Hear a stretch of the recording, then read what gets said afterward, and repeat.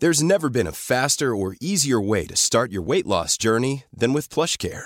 PlushCare accepts most insurance plans and gives you online access to board-certified physicians who can prescribe FDA-approved weight loss medications like Wegovy and Zepbound for those who qualify. Take charge of your health and speak with a board-certified physician about a weight loss plan that's right for you. Get started today at plushcare.com/weight-loss. That's plushcare.com/weight-loss. plushcare.com/weight-loss. Hiring for your small business? If you're not looking for professionals on LinkedIn, you're looking in the wrong place. That's like looking for your car keys in a fish tank.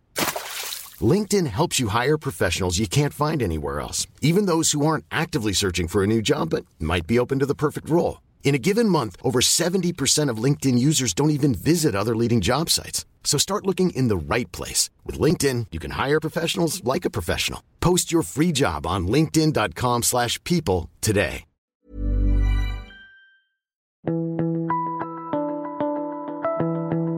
Welcome to The Mentor. I'm Mark Boris. Life is pretty unpredictable. To timestamp this moment, right now, Russia has launched a large-scale military invasion into Ukraine. We've got severe floods hitting our friends across the east coast of Australia. And this happens just as we begin to rebuild after the COVID-19 pandemic.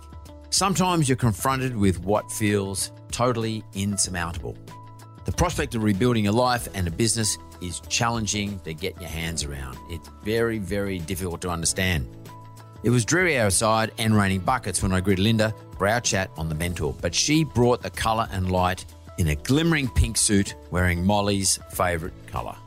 10 years ago, Linda Goldspink-Lord was confronted with one of the greatest challenges that we probably could all face, and that was saying goodbye to her 13-year-old daughter, Molly.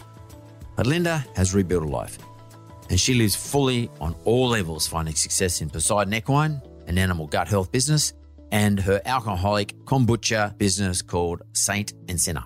As Linda realised, with darkness, there's going to be light, and the light after darkness is always the strongest.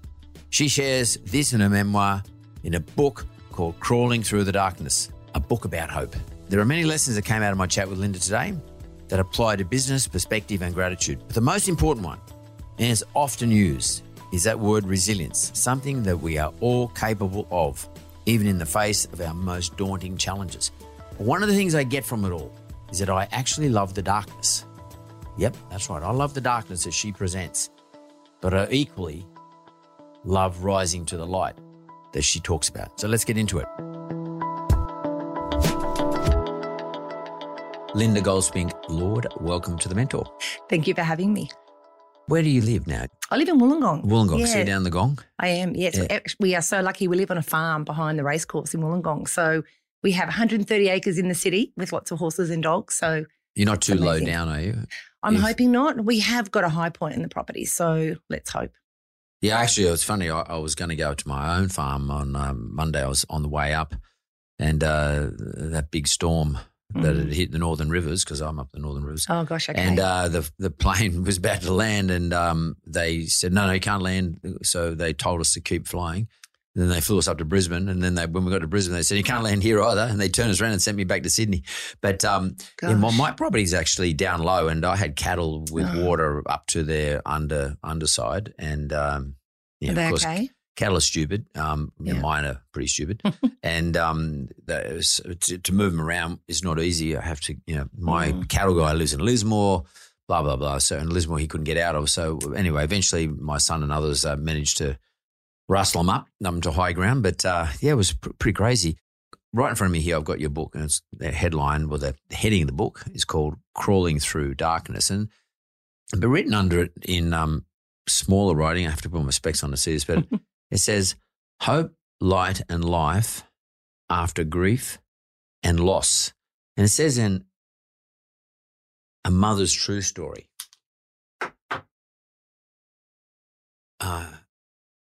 And I noticed your husband, Peter, you sent him out of the room because you didn't want him in your peripheral vision. But is this specifically your story as a mum? Absolutely. It's bigger than that as well, though, because how can it be just my story when I have a family and have friends? So it's a story about all of us and how grief impacts on a family. it sort of indicates to me it's just crawling through darkness. I mean, I immediately, as soon as I see the heading, I think of it's a horrible thing to say, but I feel I have the image of being stuck in a underground waterway with not much difference between the level of the water and the ceiling of the waterway or of the cave, a little bit of room to breathe. But I feel like I'm immersed in the water with my head just above it, and I'm just slowly pulling myself towards what I think is the opening, or at least called salvation. But that's what I feel like when I see that headline. I think that's a really amazing interpretation. And, you know, you mentioned a key word, stuck. And I'm sure we'll talk later about why I wrote this book. But one of the reasons is that when people go through profound loss, and in my circumstances, it was, you know, health, career, and my mother and my beautiful daughter, but grief can show up in so many ways. And what tends to happen is people do get stuck because often we're not told that there's an opportunity that you can actually, well, you know, as you've described, move through that to whether it's light at the end of the tunnel. And I've called it crawling because, as you said, it's not, I didn't get up and run to this place that I'm at now. And I didn't say stuck where I was. It was about a developmental process. You know, you sit with it and then you're right, you're just keeping your head above water. And I use lots of water analogies in the book because I felt like that. Some days I could hardly, you know, breathe to keep my head above water and cope. But you sit with it, and that's important. And then the next stage is like a baby, you know, you start to crawl, and each step along the way, there are lessons to be learned. But from my experience and experiences that other people shared with me, that they either say stuck or they sprint to the finish line, and those developmental steps are just missed. Grief and loss can be so overwhelming, and I, touch wood, never really experienced it, that you feel like you're stuck in a cave. Well, you just said something really interesting. You said to me that you pause and think about it for a second, and you sort of build a strategy. Because crawling seems to me, I'm going to go step by step by Absolutely. step. I've got a strategy. I know where I'm going. Somehow I can see a glimmer of light there somewhere. Take me back to, if you can, the day you first suffered the loss. Do you mind telling me about the feeling? I mean, I know about the media, what the media did, and I understand how you resolved that. But what was the feeling that you felt, this grief? And then when did you take a pause and sort of bathe yourself in this grief? And then what was the strategy? How did you develop a strategy? I mean, how the hell are you so strong or so smart or so composed So or what the hell it is? You know, what is it? Look, that's a really tough question to answer quickly because there are so many elements to that. Somehow, you know, I feel like every step of your life leads to this moment in time. And I look back and think of things that have happened through my life that led to this moment in time when Molly died, and she was killed on our property. And at the time, my husband was overseas. And it was, you know, there are no words to describe what it was like that day. And what happened not long after, and you mentioned this idea about being stuck. I used to picture myself in a straitjacket, and I'd be screaming and trying to move and get out of it, and I just couldn't. And I really felt I just wanted to know I would get through it. And sadly, not many people could share that story with me, which is why I've written the book. Because if someone had said to me, we actually had one couple that did say to us, you will get through this. That's all they could tell us. I just needed to know that we would. I mean, I'm a mum. I've got 2 other beautiful children. You know, Emily was only 10 and Riley was 15, and they very bravely and proudly let me share their story in the book. But I also had them to worry about as well. I had to find a way through. So I can't give you one answer, but I know there were moments in the journey where I was just broken and lost, and I was just sitting with it. What I didn't understand was how important that was, to sit with it and feel it and allow it, because we have this well-meaning intention. People say, "I'll be strong." And I've decided recently that when we tell someone to be strong, what we say is, you've got this huge burden to carry and it's really heavy and it's hard, but just carry it and don't whinge about it. That's what being strong felt like to me. And it was like, well, so if I cry, am I not being strong? If I'm happy today, does that mean I'm not being strong? What does that mean? And I feel like we have to understand that sitting with it and allowing the feelings is so powerful, and that you actually have to do that with the right support, but feeling it. Because what I've learned, if you run from grief, it just chases you and it shows up, or it blocks you in so many ways. And the amount of stories that I've had from people reaching out to me and sharing grief they've carried for 20, 30 years, and it's stopped how they love and how they interact. There's got to be a different way. Do you mind explaining to me, what does the grief feel like? I mean, do you have does it hit you? Do you feel it in your heart or in your chest, or do you feel like you've someone sitting on your chest, you can't breathe, or is your brain going crazy?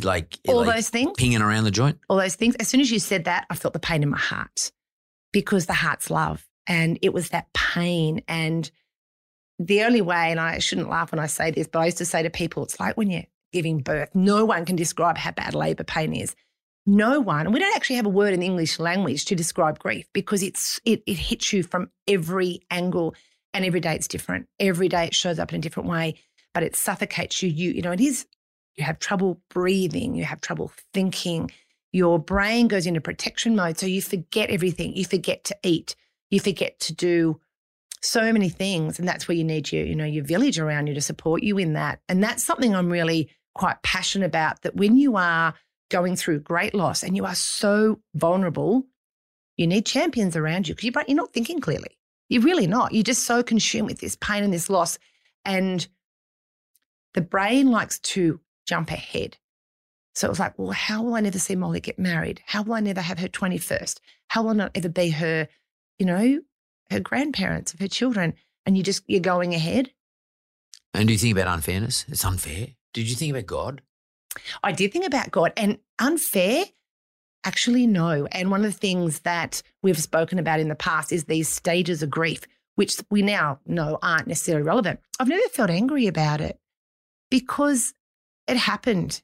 I got to be her mum, and she has taught me so much. You talk about how can I sit here and be so strong or whatever, because Molly, I carry that grief, I carry that loss, but it's a part of everything else. I carry joy and hope and ambition and happiness, and because I allowed it. You allowed the grief. I'm not, I might as well say on the show, I'm not the most emotional person in the world. Most people criticize me for that. I'm talking in a personal sense, personal relationships. And I've had, but I do experience anger big time, and I've got to control that, which I've learned to do. But in terms of loss and sadness, it's not something I really experience. I haven't really experienced those things. Even when my mother, who's one of the most important people in my life, apart from my father, when she died, I wasn't able to cry, and I haven't cried. I don't remember ever crying in my life, my whole life. And some people think that's a bit weird, but it doesn't mean I don't miss my mum. And I do suffer the loss. I feel there's a loss, a loss of my relationship with her. So I'm struggling, talking to you, to understand what grief really is. And I hope I'm not labouring the point. I've read about the feeling in their heart, and and feeling like you can't breathe and things like that. Other people told me about it in their relationships. But I'm trying to find out from you, if you don't mind educating me more, what do these things actually feel like when you allow it to happen? What does that mean? I mean, where did you get the sensibility to say, I'm going to allow this to happen? Because I wonder to myself, am I always suppressing something and not allowing those things affect me? Or is it something I just born with? But I really don't remember ever crying even as a kid. It's really interesting, and I feel like that, particularly without being sexist, men in general from a young age, you're not allowed to show feelings. Get up, you fall over and hurt yourself. Just get up, you'll be right, move on. And it's like men are considered weak if they cry. And I'm not saying that's been the case for you, but absolutely my experience has been, it's been the fathers and that have just gone, they've lost a child and they don't even talk about them. They don't mention their name ever again because it hurts. They're so, maybe it's fear, maybe it's these feelings are so overwhelming. And as to why I allowed it, look, I believe in everything I've been through. And I share this in the book. There is so much more to this life than we know. And Molly absolutely shows up and makes herself present in so many ways. And I share those stories, and then people start telling me their stories. I just want people permission to talk about death and loss so that they have got permission to cry. Or I'm not saying you have to cry. You know, you've suffered loss, you've felt that, but is it because there's this expectation that you just suck it up and you just soldier on? Because that's what we tend to say. You know, you get like, I don't know, 4 or 5 days leave if your partner passes away. Hello, 5 days. You don't even know what day it is. How can you be back at work functioning? So there's such a rawness and there's such a, in the vulnerability, this is what I am blown away. There is such freedom. And when you surrender to it, and I'm not saying just go all in and just go, oh my God, I can't function. It's a process. It's about balance. But I found, back to what did it feel like? It hurt, it burned, I suffered. I could hardly, you know, I remember driving the kids to school and I'd go home and go back to bed. I'd just scream and cry. And it was like, I just couldn't believe that Molly had left me and all these dreams and hopes that I had for her. And it was immobilizing, but maybe it's supposed to be, because we're supposed to sit with it. How do you run from that? How do you suppress that and then go, well, just stay there, stay in the box because I've dealt with that pain and that's it now I'll move on. I believe in energy. I believe every feeling has an energy. And, you know, you meet someone and you either like them straight away or you don't. That's a feeling. You don't have to see it, you know it. Energy has such power, and grief is powerful. So I guess for me, I didn't probably have a choice early on. It just overwhelmed me. But I suddenly started to realize the days where I try to control it, I'd have a worse day the next day. So I'd drop the kids to school and then come home, try and put on a brave face. And then it would just get me. Like, or if it was a significant experience and an extra emotional event, I'd be worse, like this hangover.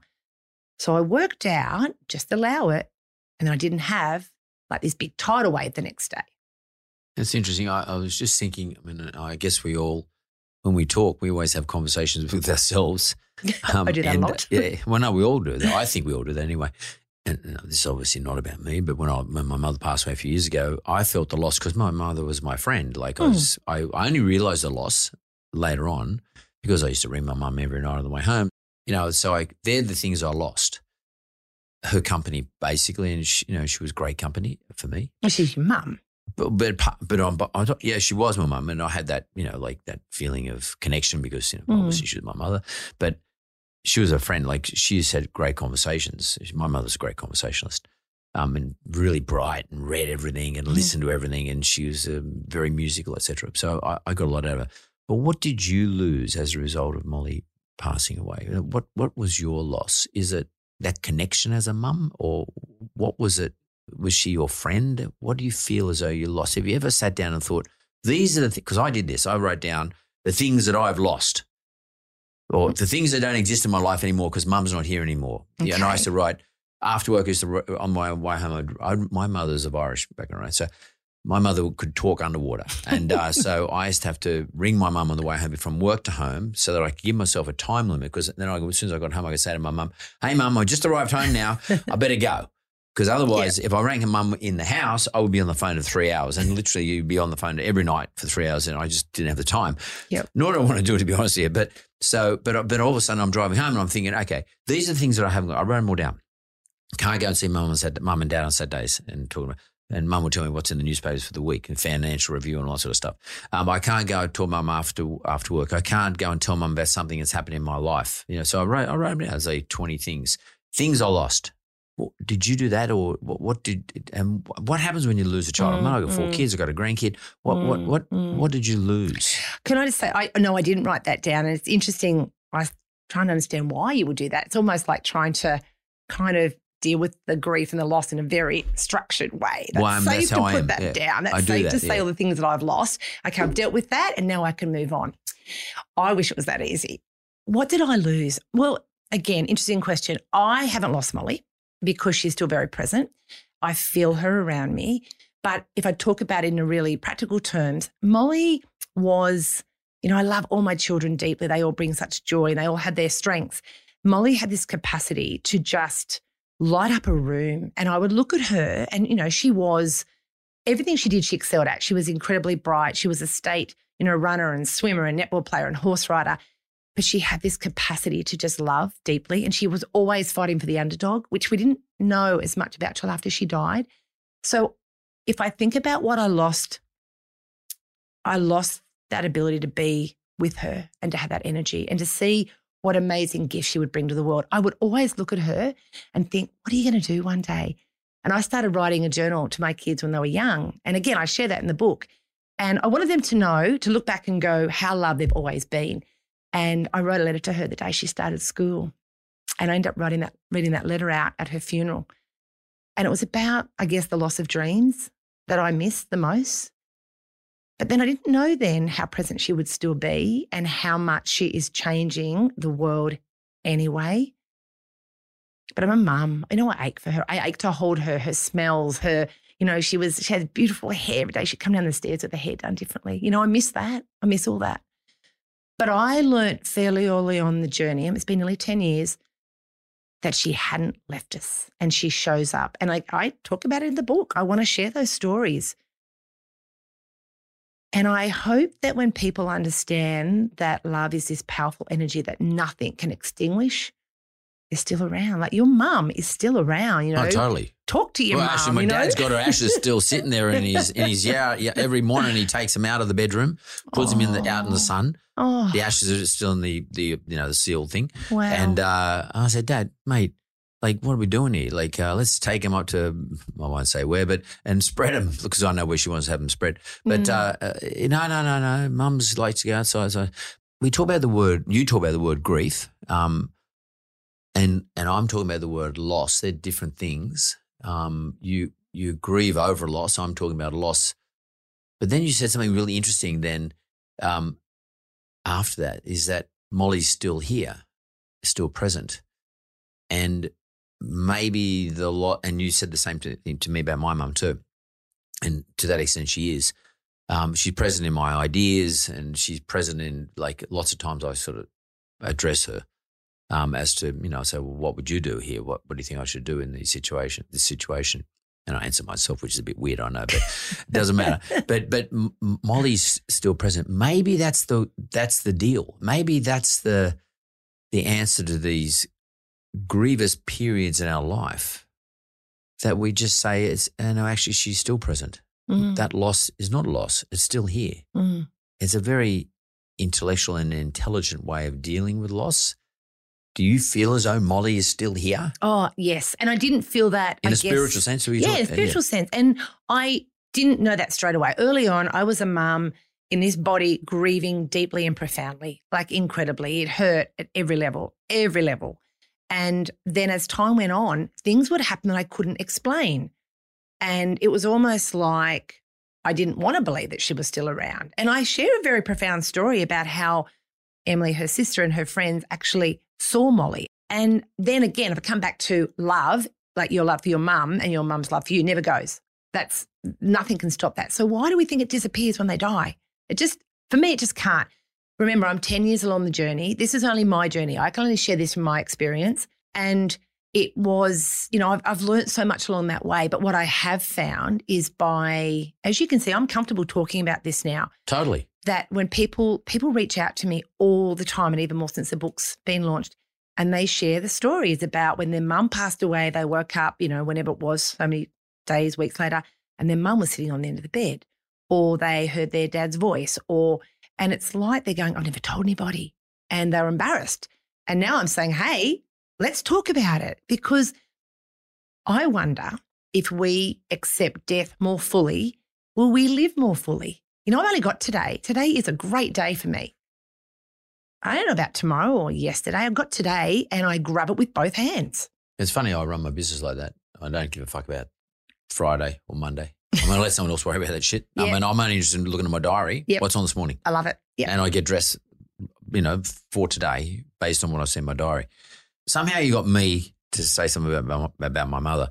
And it looks as though like you'll become a bit like the Oracle of Delphi or something like that, like the Pythia sitting up there breathing in the gases from all the ground and talk a whole lot of stuff that like most people can understand. Because people go to you now because you have, this book sort of does have that oracle value. because, you've experienced it and dealt with and got through the process of tragedy, as you say, the grief of tragedy, and then more importantly, got yourself back up. You've got a couple of businesses you're running, you're killing it. I said earlier, I have an weight on anger.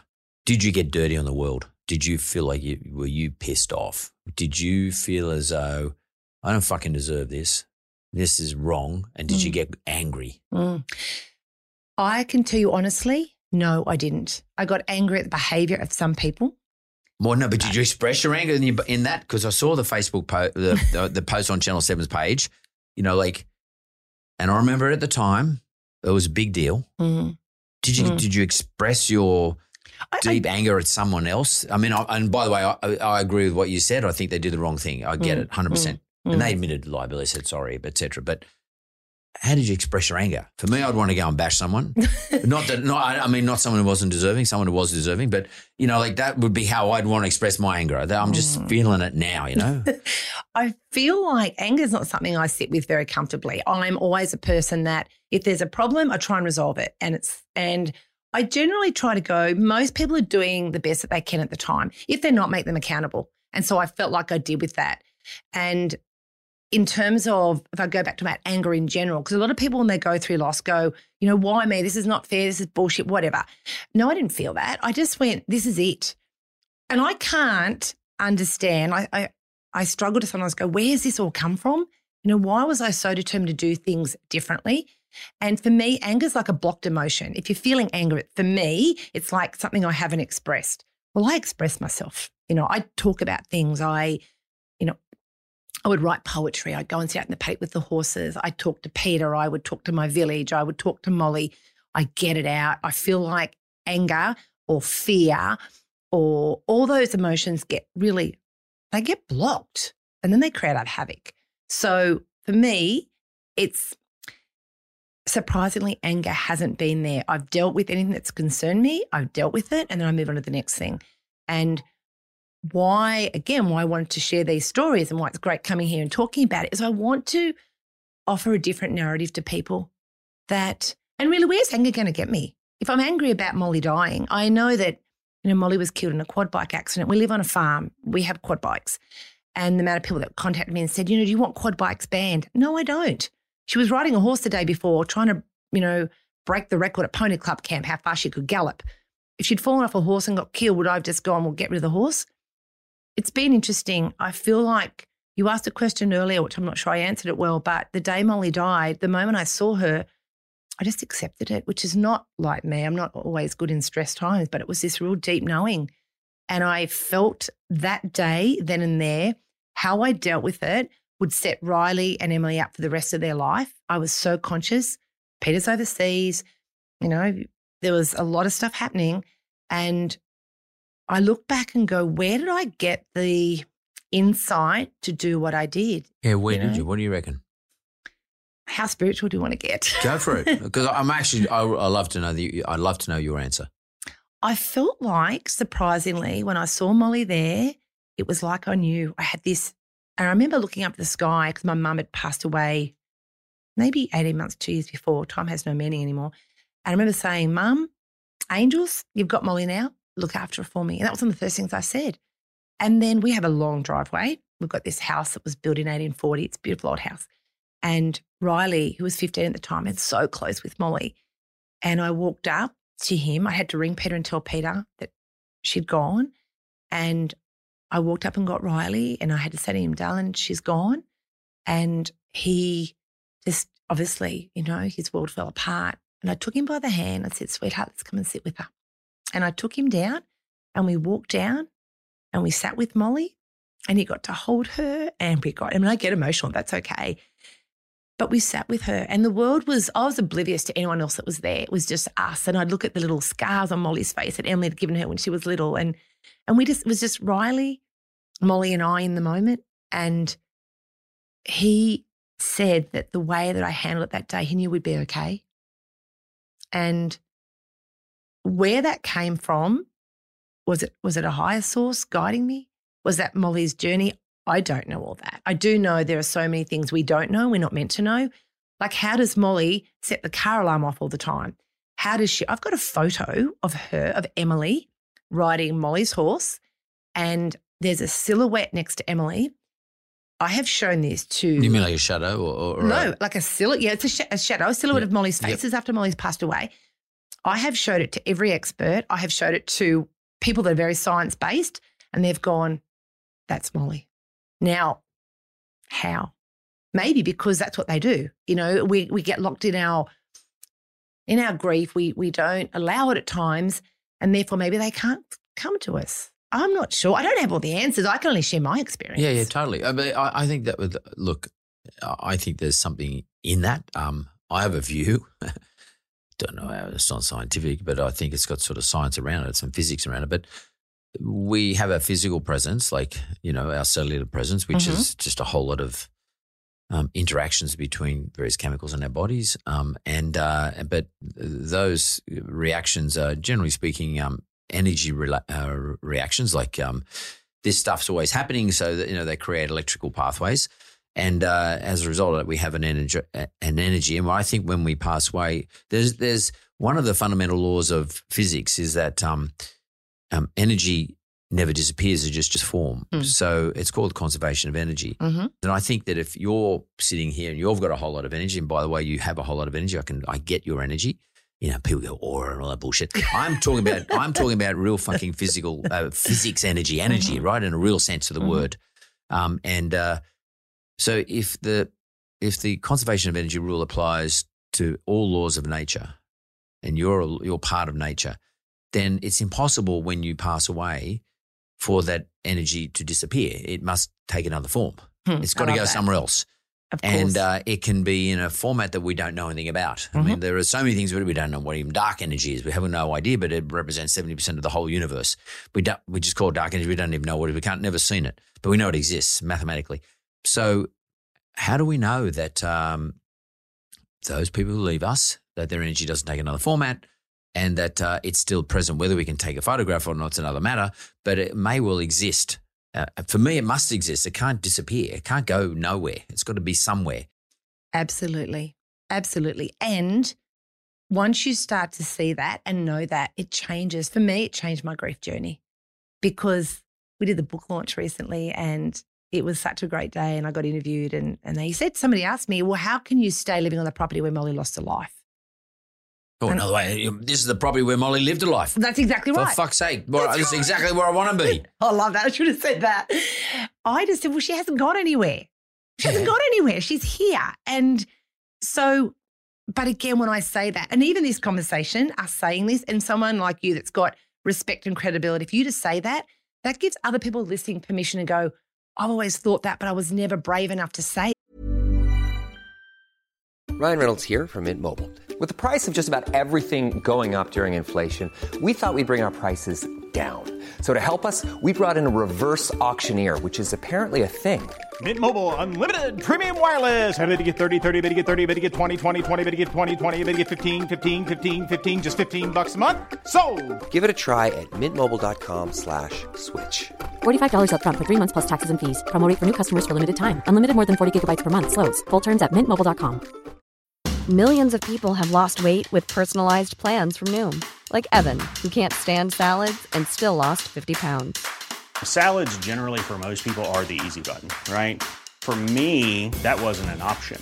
I never really was a salad guy. That's just not who I am. But Noom worked for me. Get your personalized plan today at Noom.com. Real Noom user compensated to provide their story. In 4 weeks, the typical Noom user can expect to lose 1 to 2 pounds per week. Individual results may vary. And again, the stories that people are sharing with me, I'm so honored and privileged that they suddenly, you mentioned this book has got sort of, aura energy around it. That's Molly. She's in that. This is energy infuses everything you do. This book has got energy. And I've had people say, it's like the book's magic. I couldn't put it down.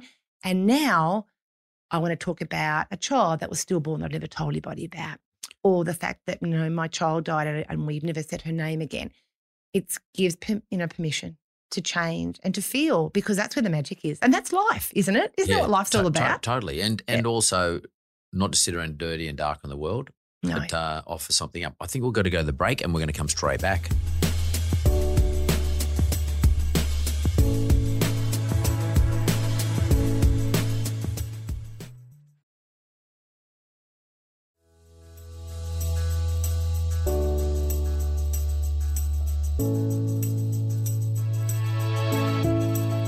Okay, Linda, we're back from the break. So we're talking, I apologise if I'm being intrusive, but your book's called Crawling Through the Darkness. I'm actually really want to crawl through your darkness. And I have a fascination with occultish type things. And I don't mean the devil and all that shit, but like how people feel in terms of darkness. And darkness is a fascinating thing for me. I have as I said earlier, I have a fascination with being locked in a coffin and dirt being piled on me or crawling through caves and shit like that. I have a fear of it, but I have a fascination of it as well. And I have a fascination of just generally darkness in people's mind. And, when I saw the heading of your book, I was enthralled because, oh shit, here's a chance to talk about darkness. Darkness is an important thing to experience and to accept, because you don't know how good the light is unless you know how tough the dark is. You gotta be able to eat the sweets and the sours. You don't know how sweet something is until you taste something sour, and you don't know how sour something is until you taste sweet. And you got to love darkness. And you used the word love before. You got to engage and wrap yourself in darkness. I think it's an important thing in our lives. Like a lot of people say they've been through it during COVID. Some people are now going through it, like our friends in Ukraine, they're going through it at the moment. There's a darkness there. There's a darkness, up in where the floods are. They're things that we're all going to endure at some stage in our life. So we might as well get a head around what is it we need to expect. Can we just talk about darkness for a minute? Can you divorce yourself from Molly and just look at darkness and that dark moment? I think that, again, we could have another whole podcast just on this, but darkness, as you said, you need that to experience and to appreciate the light. And what I find, my background prior to writing this book, I worked in drug and alcohol for a long time, and I worked working around resilience in young people. And how do we develop resilience? How do we develop the capacity to get through those dark times? And it starts from a young age. It's about, giving new experiences, having opportunities and getting feedback, having consequences. And I grew up in a family where, you just took consequences. If you stuffed up, own it. And I wonder if that's been missing a bit lately. And everything's accessible now. I look back to when I was at uni and I wanted to borrow a book. I had to go to the library. Remember that? No, you hide it. I used to get the guy from the year above me's notes, and I would see what books they needed to have. And then I would go beginning of the year and I would go and grab the books, and I used to hide them in another part of the library. Person. I was one of those dudes. Yeah, fucking oath. Because there wasn't ever enough books. There were never enough books. I had experienced my very first year of not knowing the university system. And my first semester, I got terribly punished for this because no one in my family went to university. No one I know went to university. Yeah, I was the same. And it was a big experience. But no, bugger that. This is a competition, man. I'm happy to put it back once I finish with it. So, sorry, that's off topic. So the darkness thing. How do you feel as though young people today, who maybe all of a sudden feeling as though they're not that resilient. They feel overwhelmed just by all the shit they read in the newspaper or whatever they read. They read on Twitter or something. Well, not on Twitter. They probably read on TikTok. All these things coming at them. That's a darkness. It is. How do you think they should be dealing with it then? Look, again, we've got to learn to be able to communicate and lean in and listen to each other more. Let's ask our young people what they're feeling, how are they coping, checking in, and particularly young males will then they're okay, that's all okay. But we need to encourage when you're feeling, first of all, it's normal to feel overwhelmed, scared, all those things. That's part of the continuum of life. And to understand those feelings they're feeling, like the tightness in the chest. We know the fight and flight, situation. The chest gets hard, so the heart can beat faster, so you can run faster. That's all part of that stress response. So to almost go, that's normal, because I feel like for some young people, they've never felt that before. So all of a sudden it's like, what the hell is that feeling? So to all talk about those things, and then to let's talk about it and let's lean in and listen and support more. But darkness, those hard feelings of feeling overwhelmed are part of life. And also being brave enough to ask for help as well. I share some very raw moments, talk about darkness. I talk about times in the book where I just thought, I need to be with Molly. And, I promised Peter I wouldn't do anything. And they were dark times because I just didn't know what to do with it. You mean you wouldn't do something dramatic or drastic and take I wouldn't your life? take my life, no. Right. But in my mind, Molly was 13. She was away from both her parents. Somebody had to be with her. So I'll go and be with Molly and you stay here with Riley and Emily. And, I didn't have a plan. It was just that was what I was thinking irrationally. And he just said to me, promise me you won't do that. And so I did promise him I wouldn't do that. I didn't know how. But that was a dark time. There's another time where, again, you asked about the feelings and the emotions, which are similar to what people are feeling at the moment. Yes, I've been through absolute loss. But in people's worlds at the moment, the floods, COVID, all those things, that's great loss for them. So they're feeling it in their own world as well. And it is overwhelming. But there has to be reassurance that you will get through this. And it won't be one strategy, not just one thing that will get you through it. But even to acknowledge that this can be a normal part of living, that pain is part of life. But the opposite of pain can be, you traverse it. There's joy, there's hope, there's light. And if you live day by day, you've only got today to deal with. When people told you, like, you'll rise above this, you'll get over it. No, they didn't tell me that. What did they say? You'll be okay? Because when you hear that, like. They didn't tell me that. They Right. said to me, your marriage will break up. They said the children will, that's it, their life's over, that you'll have a mental breakdown. Look, I'm sure they were well-meaning. That was their experience. They would give me advice around the different types of antidepressants that work. These are random people or people close to you? Both. Wow. Both. And because they'd been through it and they just thought this was the advice they were given, they want to reach out. And I remember thinking, no, that's not for me. And I'm not saying I'm against antidepressants, but for me, there had to be another way. There had to be another way because I had so many people relying on me. I've always been resilient. I've always been in a situation where I will hopefully lead rather than just follow. And I just wanted to get through that. So, but are you one of these super mums? Like some people are just superhuman. And you're probably going to say no, but because you're going to be modest, but take fucking modesty away for a second. Are you, like, do you feel as though, honestly, I'd like to get an honest answer out of you. Do you feel as though you are really super resilient, not as a result of Molly, but you are anyway, that your ability to deal with all this shit, to write a book, to build businesses, 2 businesses you have, to lead your family through it all, to feel as though Molly's still here. In other words, accept the process, accept what happened, and build a process around that sort of still has her in existence in your life, at least, in your family's life. That's like superhero shit. Like, not everyone's like that. Do you think there's a difference between you and others? What I think is maybe this is what I was meant to do in this life. Yeah. For whatever reason, these challenges, because if I go back, as a CEO, I collapsed at work and had a really life-threatening illness. And I thought, okay, I've learned what life's all about. That's taught me some great lessons. And then my mum died and that was unexpected. And she, your mums are your anchors. And that was like, okay, I've really learned how important life is. Live in the moment, be grateful, be mindful. And then Molly died. And it's like, bang, okay, thanks for all those lessons, universe. I was just bombarded.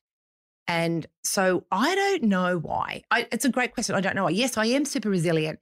And it's something I've thought about, and I go back. I try to look at practical strategies. Why am I resilient? And I love animals. And from a young age, I had my own dog and I got a horse. Mum and Dad said, they are your responsibility. We will not feed them. And that literally taught me from a young age. I'm responsible for them. And I think it's those giving people responsibilities teaches them resilience. If things go wrong, own up and do something about it. So whether it's those little steps or whether it was just, this was my life, I don't know. But I'm in such a place of acceptance now, which I'm sure you can see. It's like I've surrendered and I've gone through it and I live a life of great joy and I don't feel guilty about it. You mentioned earlier about darkness, about the importance of darkness. And I just want to chat about that a moment. when it's dark, and a really amazing man gave me an analogy, which is why there's a mountain on the front, and he used the mountain to describe grief or loss. Now, it might be loss of a career, marriage, child, whatever it represents. And all you can see is the mountain when it first happens. And then as time goes on, you walk away from the mountain, it hasn't diminished in size, but it's part of your landscape. And I loved that analogy, and I took it to the next level. So the darkness, the mountain early on, I sat at the base of the mountain. You know, there was no air. I could hardly breathe. There was no light. There was no sounds. It was just me. I mean, obviously I had my beautiful husband there at times, but it was just me in that darkness. But that gave me time to process it, because you got to process it. You know, your brain's an incredible organ. Like, I just amazed at how the brain works. I had to process it. And it was almost like my brain said, okay, you're giving me time here. That's all right. We don't have to rush this. Let's sit with it. And another mum reached out to me early on, and she said to me, one day you'll see a speck of light, like a little firefly, it just appears, and you won't even think you saw it. And which is why there's fireflies in the book. And it's true. And that was happiness. Just a flash, just enough to let me know, oh, maybe I'm going to be happy again. Because no one told me I could. You know, back to the stories, I was never told that one day I would be happy again. And the other story was, and if you are, be guilty about it because you're a grieving mom, how can you ever be happy again? I am happy. You know, I carry the loss of Molly every single day, the loss, the physical loss. But that light, when it appeared, gave me hope, and it was enough respite to go, okay. And the next day I saw 2 and then 3. And now I don't see the dark. And if I do, it's a visit. I just go back to the base of the mountain. It's Molly's birthday next week. You know, she's turning 23 on International Women's Day. And I know that's going to be a tougher day. So I know I might be at the mountain that day, base of the mountain, but I'm only visiting. And then I put all the other strategies that I do from a more practical nature about watching what I eat, making sure I get plenty of sleep, which is where my love around gut health happened. And then I go through the next day. So darkness is about accepting that it exists and knowing that it's not forever. That's awesome. You really got my intrigue ticked off then about when you said gut health.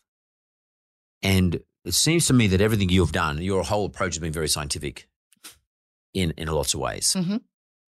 And I like that because that's just the thing. And, like stress, anxiety, there's certain chemicals sent from one part of your brain to another part of your brain. They're all just typical chemical reactions within your body.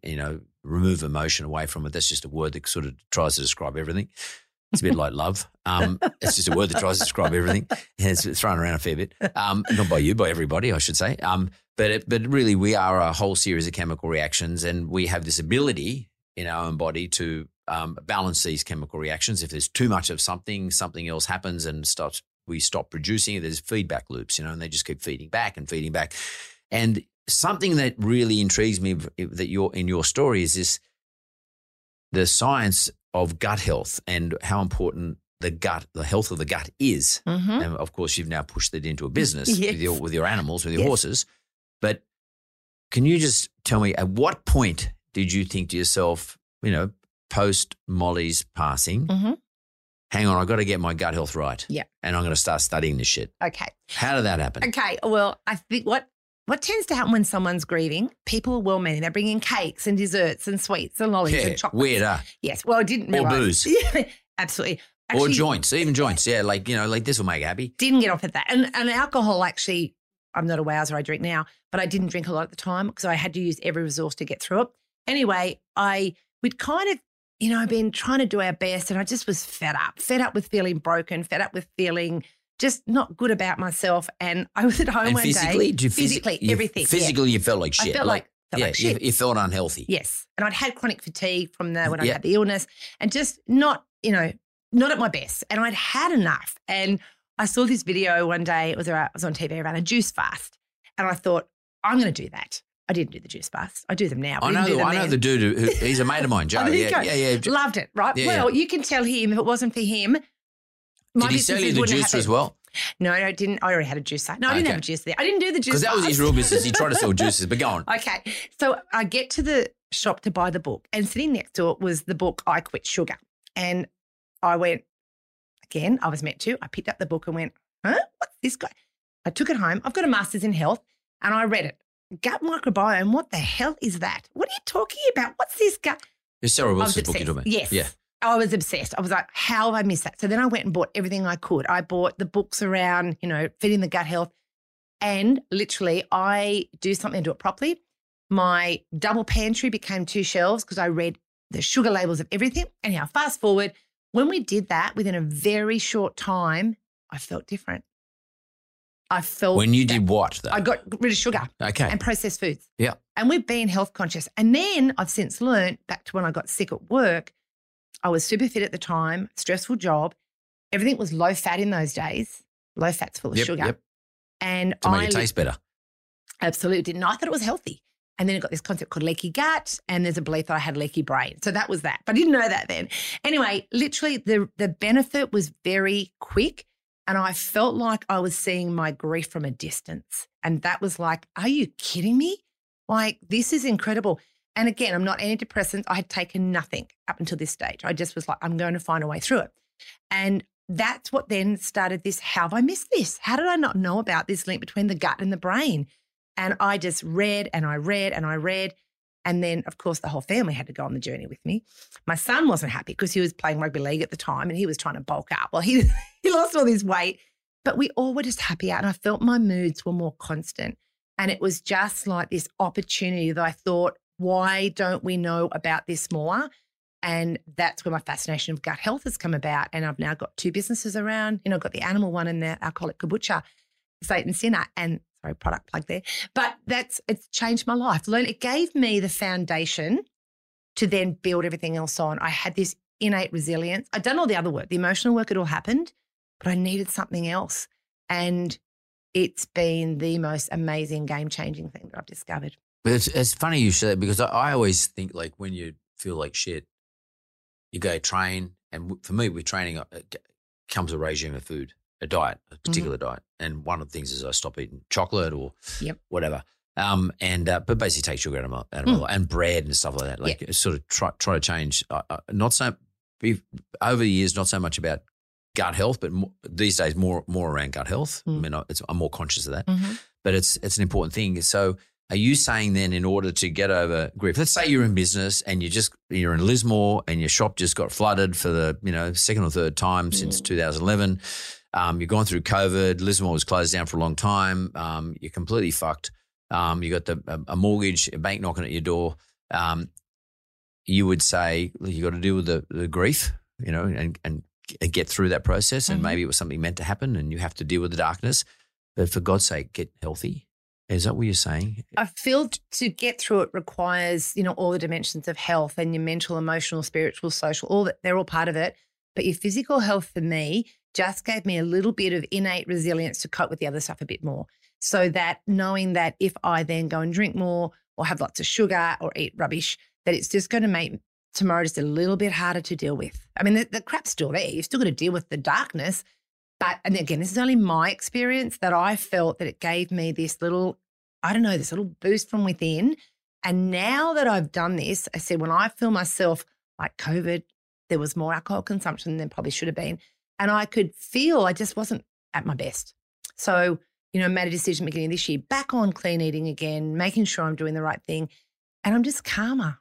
My energy is more consistent. And I use an analogy like, sugar to me is like kindle on a fire. It burns bright and quick and then it goes. And you eat well, you put a big log on the fire and it just sustains you. When you're in the dark, when I was in the dark, I needed everything I could to help me move to the crawl, to the walk, to the run. So it was just one of the strategies. Not the only one. I'm not simplifying it at all. But for me, it was the breakthrough that I didn't know existed. So people going through a tough time right now, be mindful about what you eat, how it affects your mental health, how it affects how you sleep, how your body repairs. I mean, these gut bacteria are fighting for survival. And I'm really interested in how the bad bacteria keep you in that state of stress. Because when you're stressed, you don't digest the food properly. So they get fed. And, then we take that to the horses and it's been a game changer. But gut health is something, and we can access it. It's there. It's not like, you can't do something about it. It's this little hidden trick we didn't know we had. So where's the kombucha? I mean, I love kombucha. I have to tell you that I drink that Remedy one only because it's low in calories. I wouldn't have it's not a bad taste. It tastes okay. Like if I'm looking for a refreshing drink, it's not bad. But like it doesn't take the place of a glass of beer or a whiskey or whatever because it's got no booze in it. It probably has got a little bit of alcohol in it, maybe. I don't know. But tell me about your alcoholic kombucha business. Well, so again, now I know that I've got to manage my gut health and manage my mental health because they go hand in hand. Drinking alcohol was a problem. And I like to have a drink every now and then. But I remember early on when I was really strict, I had 2 glasses of champagne and it was like I'd drunk 2 bottles. I was so drunk. I was nauseous. I was throwing up. It was like my body went, ugh. So then I was making my own kombucha and I had to do a second ferment, put raspberries in it. And then I'd add vodka or gin or something to it. And I just found, again, it's got alcohol in it. I'm not preaching, that alcohol is good for you, but it's not bad for you though. It's not. I mean, well, too much of it. moderation. It's balance. Yeah. That's a working drug and alcohol. It's got to be balanced. But I didn't have the bloating. I didn't have the headaches. I didn't feel sick the next day. And so I said to my husband, one day we're going to make our own alcoholic kombucha. And I'm sure he thought, yeah, how? And so then when COVID happened, our son Riley was home. I said, right, this is the chance. Let's go and look into it. So we did. And what is amazing is where it gets manufactured is 5 minutes from where we live. And we've called it Saint and Sinner. Obviously, the Saint is the kombucha. And it is low in calories. This is a real product plug. But it's only new. We only launched it in October, November last year. So the drink is called Saint and the Sinner. Saint and Love Sinner. the name, Saint and Sinner. It's good. Yeah, so it has got alcohol, just the flavourless alcohol that goes in it. And we've got 3 different flavours. And surprisingly, men are ditching the beer for Saint and Sinner. Yeah, well, it probably because it's got less sugar in it for a start. Yeah, absolutely. Low in calories, organic, gluten-free. But you know what? It tastes good. And it's one of those drinks, those ready-to drinks are often really sweet or they're tasteless. Like some of the seltzers are disgusting. Yeah. And I'd be like, I would drink them for the low calories. Whereas now I can drink this because I feel like if you solve a problem for yourself, you're going to be really passionate about it. Just share the fucking thing. Yeah, no, totally. And you've done it twice. I mean, 3 times actually. But I'm going to talk about your third one. I mean, you put the book out because that's basically a way of sharing how you dealt with something, and it's called, how you crawl through the darkness. So that's one way you've shared publicly what you've done, which you did successfully. You've now done the thing with the kombucha, done the same thing. And something that I find really interesting is the gut health of your horses. I mean, clearly horses have got some spooky spiritual thing in relation to everybody who deals with horses. Anyone who's had anything to do with horses will tell you that. Yeah. For me, it's like dogs do the same for me. Okay. I have had horses at my property, but dogs are probably just give me a bigger connection. But nonetheless, they're no good for you if you don't look after them. And it seems to me that you've now launched a business looking after horse gut health. And dogs as well. And dogs as well. Got a dog one. Yeah. Really? Launched it. I actually bought you. I knew you had a dog. So yeah, cool. I bought some for you today. Great. Yeah. What's been interesting, talking about the horse gut health. So horses helped me through my journey. And I thought if I could heal, my illness, because I was still having seizures and chronic fatigue and that all went. So not only the grief improved, but everything else improved. Is it true of horses? And I had no idea just how much. And so this little hobby, I had one horse I wanted to fix, then grew really quickly because I was so passionate and excited and I just want to help horses. So it's grown. We've only been going since 2017, but literally gut bacteria in a horse, same as humans, determine their behavior, which if you've got a horse and you want to ride it and it's stressed and it's anxious and it's cranky, 9 times out of 10 it's gut health. But how's a horse's gut health get up the – they're not drinking Coca-Cola or anything?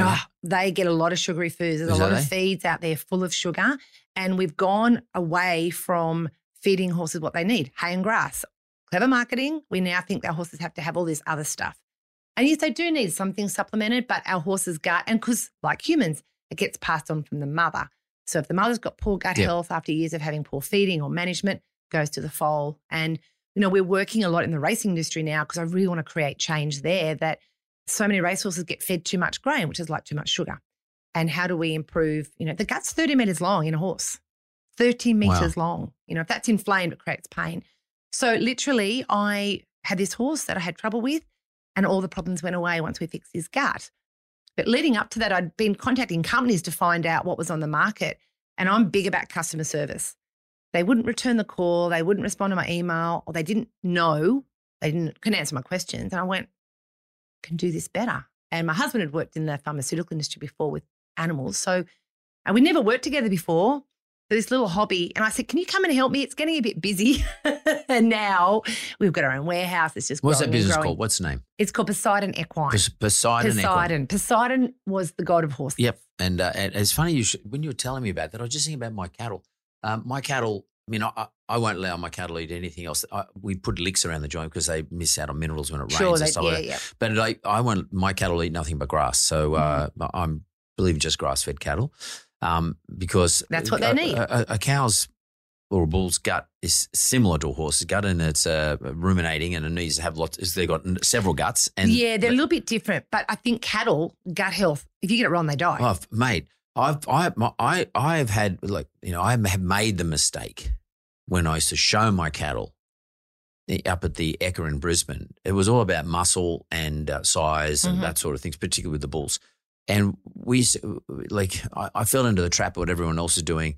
You grind them up so hard. You eat them with so much protein. And I used to make them walk to the top of the hill every day to get the food because that build muscle really quickly. And then you'd trot off to the Ekka and you'd show them because they'd be the biggest muscly beast. But inside that muscly beast there, but inside their gut, they were getting abscesses and all sorts of things. Leaky gut. It was terrible. And I won't eat meat, for example, that's not grass-fed. Or not only grass-fed, grass-finished. Grass right. the whole way. It's a big difference. There is a big difference. But not because I'm some sort of weird, eco warrior or whatever.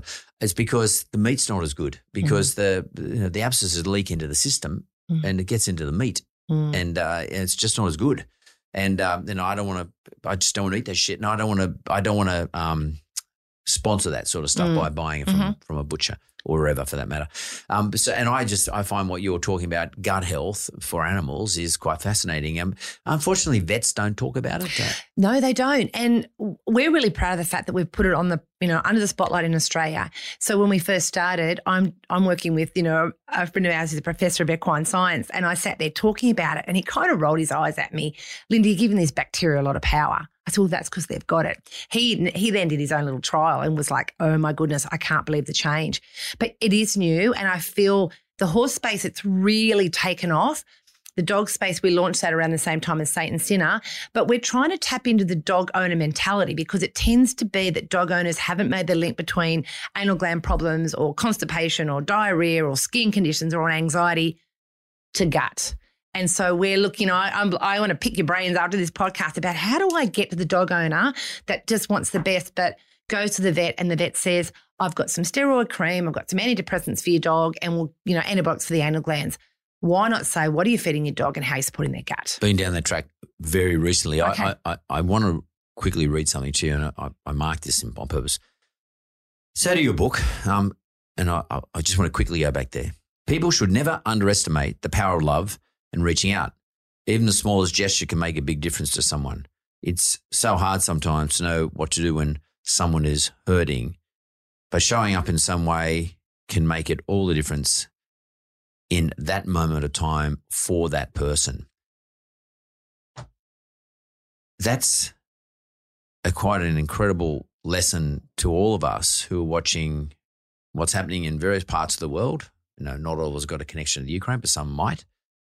What's happening in northern New South Wales, what's happened in bushfire times, what's happened for friends of ours who have gone through the COVID tragedies, or just generally friends. That's something you wrote. How do we best do that to have the effect that you just hit on? And I guess it depends on the relationship that you have. But I know I had strangers turn up with a basket called the survival hamper, and there was tissues and there was a glass of, bottle of wine, there was other things. Even just, reaching out, phone call, just checking in, how you doing, or remembering the milestone moments. Rallying around, we had food hampers done. Like, it can be practical things. Sometimes it's just saying, I had a really close friend said to me, we're here for the long term.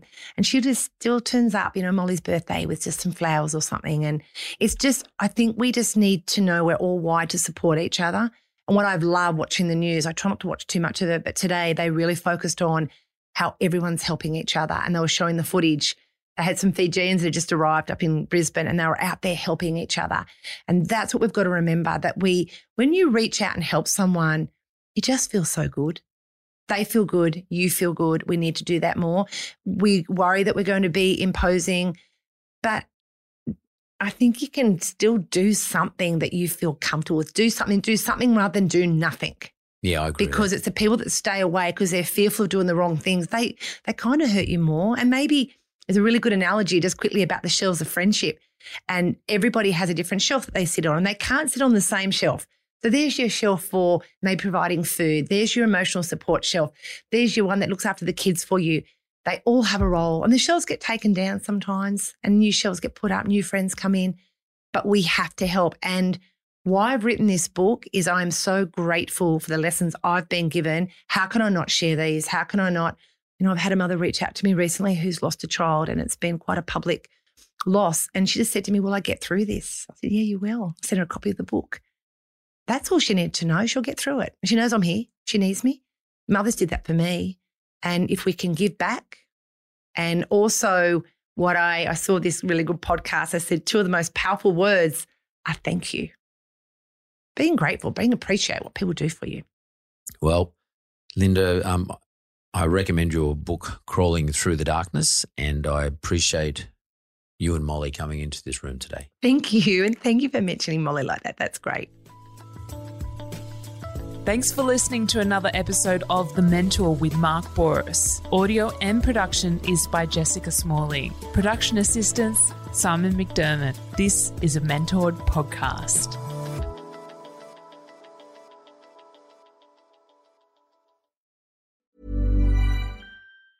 Planning for your next trip? Elevate your travel style with Quince. Quince has all the jet-setting essentials you'll want for your next getaway, like European linen, premium luggage options, buttery soft Italian leather bags, and so much more. And is all priced at 50 to 80% less than similar brands. Plus, Quince only works with factories that use safe and ethical manufacturing practices. Pack your bags with high-quality essentials you'll be wearing for vacations to come with Quince. Go to quince.com/pack for free shipping and 365-day returns.